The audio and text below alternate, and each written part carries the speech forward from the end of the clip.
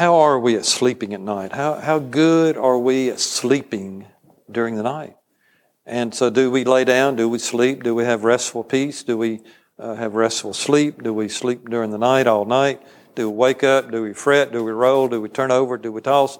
Do we turn? Or do we just lay down and we're ready to go to sleep when the time comes? We can, and we're going to look at that, so just hang on.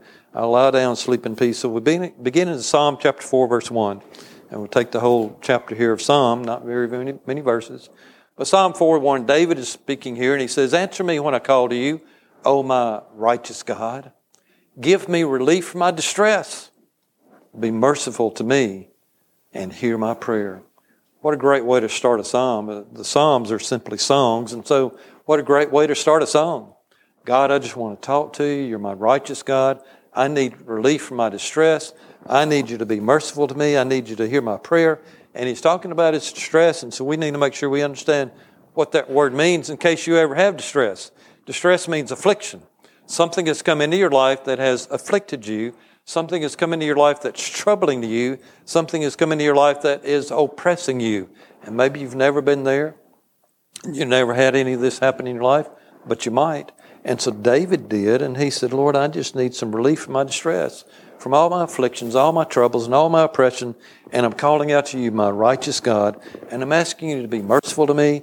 I'm asking you to hear my prayer, and Lord, I'm just talking to you here as I'm praying. And so God has heard his prayer, and as you read the verse in the Hebrew language, we find out actually the verse should be spoken as that it's already happened, and he has been merciful to him, and it has already given David relief from his trouble. And so because David is speaking to God, asking him to do this for him, God did. And so going on in verse 2, he said, how long? He's just looking around. He's thinking back over his day, thinking back over maybe the week. And he says, how long, O men, he's thinking about people, will you turn my glory into shame? As God is glorified through David and God is reigning through David over Israel, he's thinking about people around him that are bringing him shame and are talking about him probably and trying to overpower him and overcome him and defeat him. And how long are they going to turn my glory into shame? And he asks again, how long will you love delusions and seek false gods about these other people? You're deluded in what you're thinking, and you're following false gods, and you're seeking after the wrong things in the world. And he said, how long is this going to go on? And sometimes we look at life around us too, and we think, how long is this going to go on, whatever this is? Here's trouble here and affliction there, and things going on in our family, our friends, and work and school and life in general in the country, and we just sometimes get, how long is this going to go on? So David's looking at that and asking that question to God, or those two questions to God. And then at the end of that verse, you find it in your Bible, and you find it in the verse here that I left it in there, it's the word Selah, or sometimes pronounced Selah. And what does that mean? It's a pause. It's a silence. It's a division in the song, meaning that this is a song. And so as David is singing this song, maybe in his bed, maybe at night, maybe in the morning, we don't know, but he's singing the song and he's asking those two questions. And so he comes to the end of those two questions there in the song, and he pauses, and there's a silence. It's just a division in that song. And what it's doing is requiring him to reflect, or us to reflect, upon the answer that's coming in the next verse of the song. And so taking our prayer, taking his prayer, taking any of our prayers, and sometimes we talk to God and we say, Lord, what about this? What about that? And we're taking our plea to him and asking him to relieve us of our affliction, our oppression, whatever it may be. And then we pause. And when we pause in our prayer, we're waiting for him, aren't we? We've said what we needed to say. We've given it to him. And now we're pausing. There's some silence there. There's a division there. And we're just waiting, and we're thinking about the answer. And we're reflecting on what we've just asked God. And we're waiting for him to do something. Waiting for him to say something. Waiting for him to move. Waiting for him to speak. And just waiting for God. And there's another verse in the Bible that says, be still and know that I am God. God speaks to us, and he says, sometimes I'm just saying, be still. And sometimes God has to do that to us, doesn't he? Just get us to be still. Is it hard for you to be still? Anybody have trouble just being still? No? Everybody? Okay. Somebody's pointing out a couple of, okay, somebody doing some pointing here. Nobody's just say, hey, me. But you're doing all this. So some people just have a hard time being still, this and that. And God comes along and says, be still and just know that I'm God.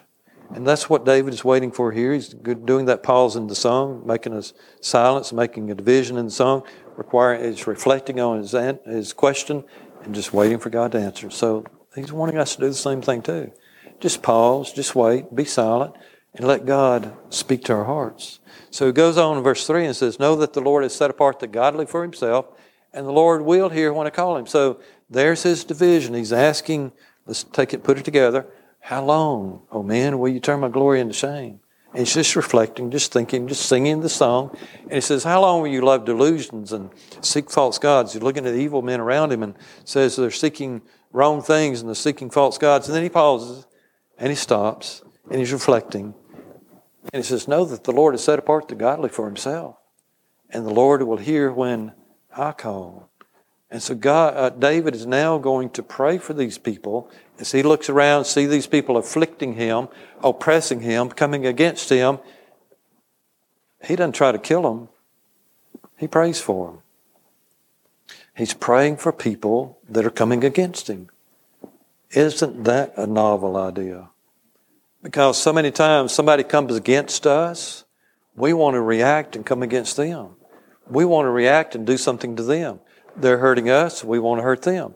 And so many times they want to talk about us, we want to talk about them. And, we just kind of get involved in this little situation, whatever it is, and here we go back and forth so many times. And David comes along and says, wait a minute, I see all these evil people, they're coming against me, they're doing things against me, they're afflicting me, they're oppressing me. God, I'm coming to you, I'm asking you what to do, I'm asking you to do something, and so I know what I'll do. I'll pray for them. So in the care of David, in the care of God, David was safe. He's saying, you've set me apart. I'm godly. I'm doing the right thing. I'm acting right, doing right. And the Lord's going to hear me when I call to him. So David realized in the care of God he was safe and that God would hear him and would respond to his prayers, meaning this, in your anger, do not sin. When you're on your bed, search your hearts and be silent. He's talking about these other people, you see.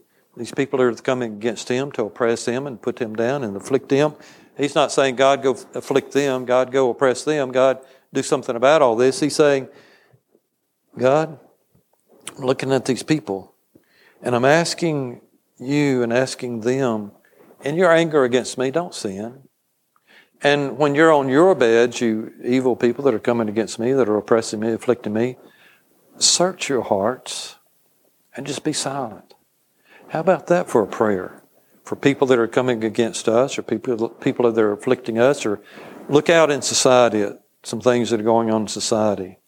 How about a prayer for that against people that are doing some things in society that we're thinking, boy, here we go again. What are they going to think up next? What about we say this? In your anger, looking at somebody or some people, in your anger, do not sin.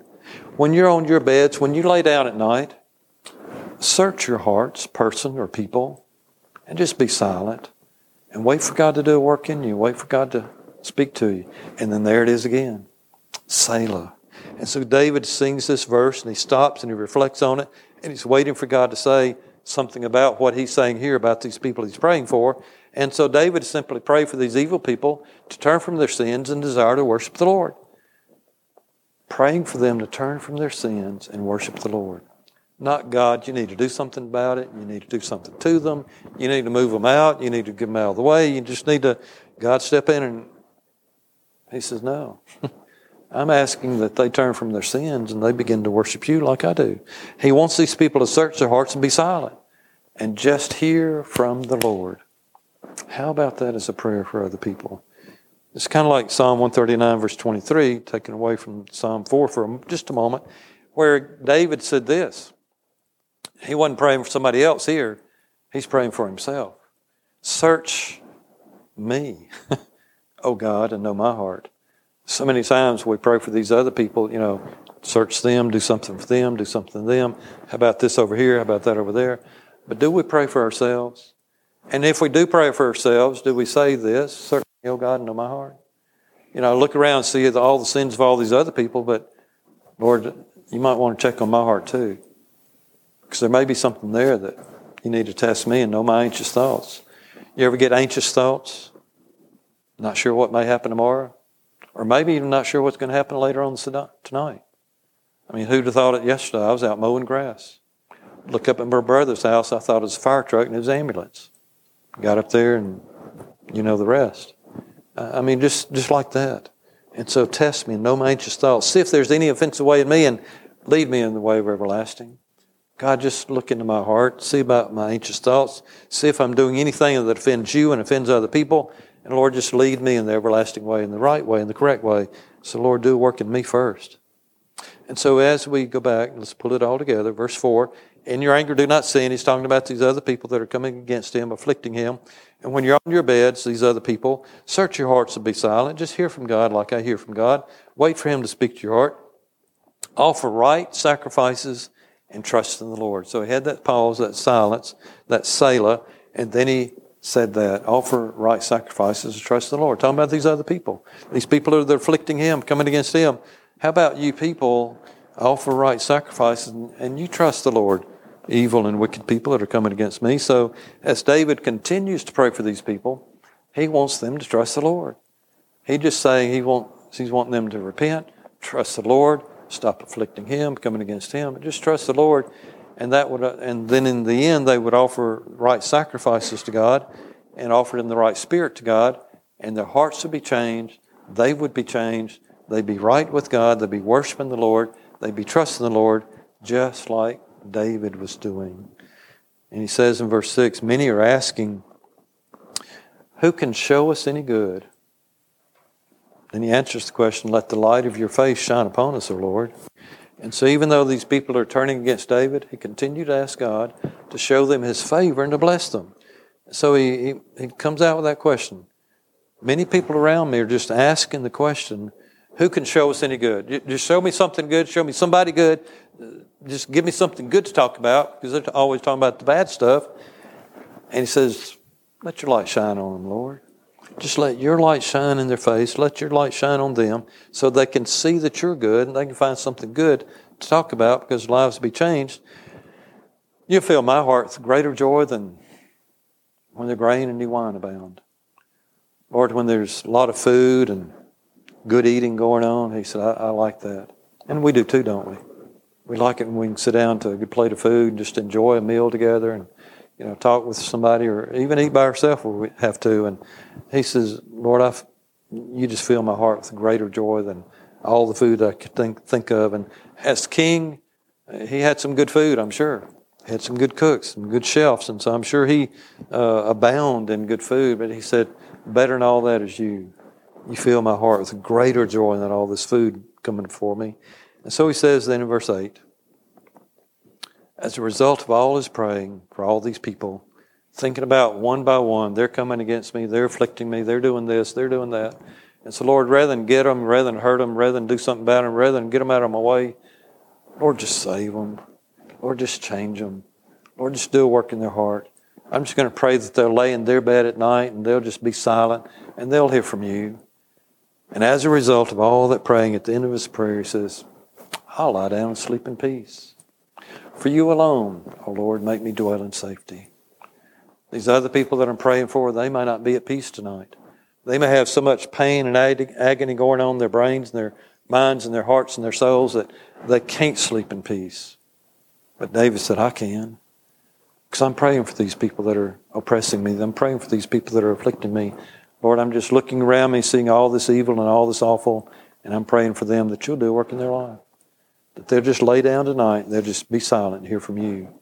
And as a result, he said, I can sleep in peace because I'm right with you and I'm right with other people. And he said, I don't have a problem sleeping because you make me sleep in peace. I have peace in my heart, peace in my mind with you because of you. Because you alone, you make me dwell, settle down in safety. I feel safe, he said, in you. Not in my bed, not in my home, not in my where I live in my area, but in you.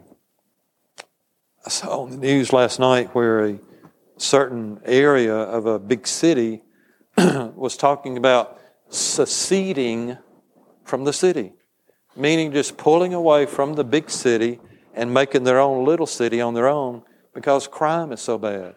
They said, we pay our tax dollars into the big city and all we get is crime. And they interviewed some people and said, this break in my house and here's this home invasion at my house and this happened at my house and all these things are happening around them, and said, we're getting a group together and see if we can get our little area here to just secede from the big city, and we'll do our own governing. We'll pay our own taxes and just keep it right here, and we'll do more protecting for ourselves than the big city's protecting us. What about verse 8? God, I'm going to lay down in peace tonight. I'm going to sleep in peace because I'm at peace with you and peace with others.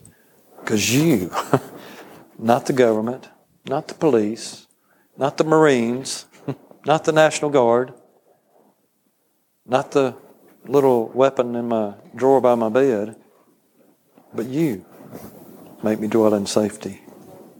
Is that how we live? But even more than that, is that how we lie down at night and sleep? Do you dwell in the Lord in safety?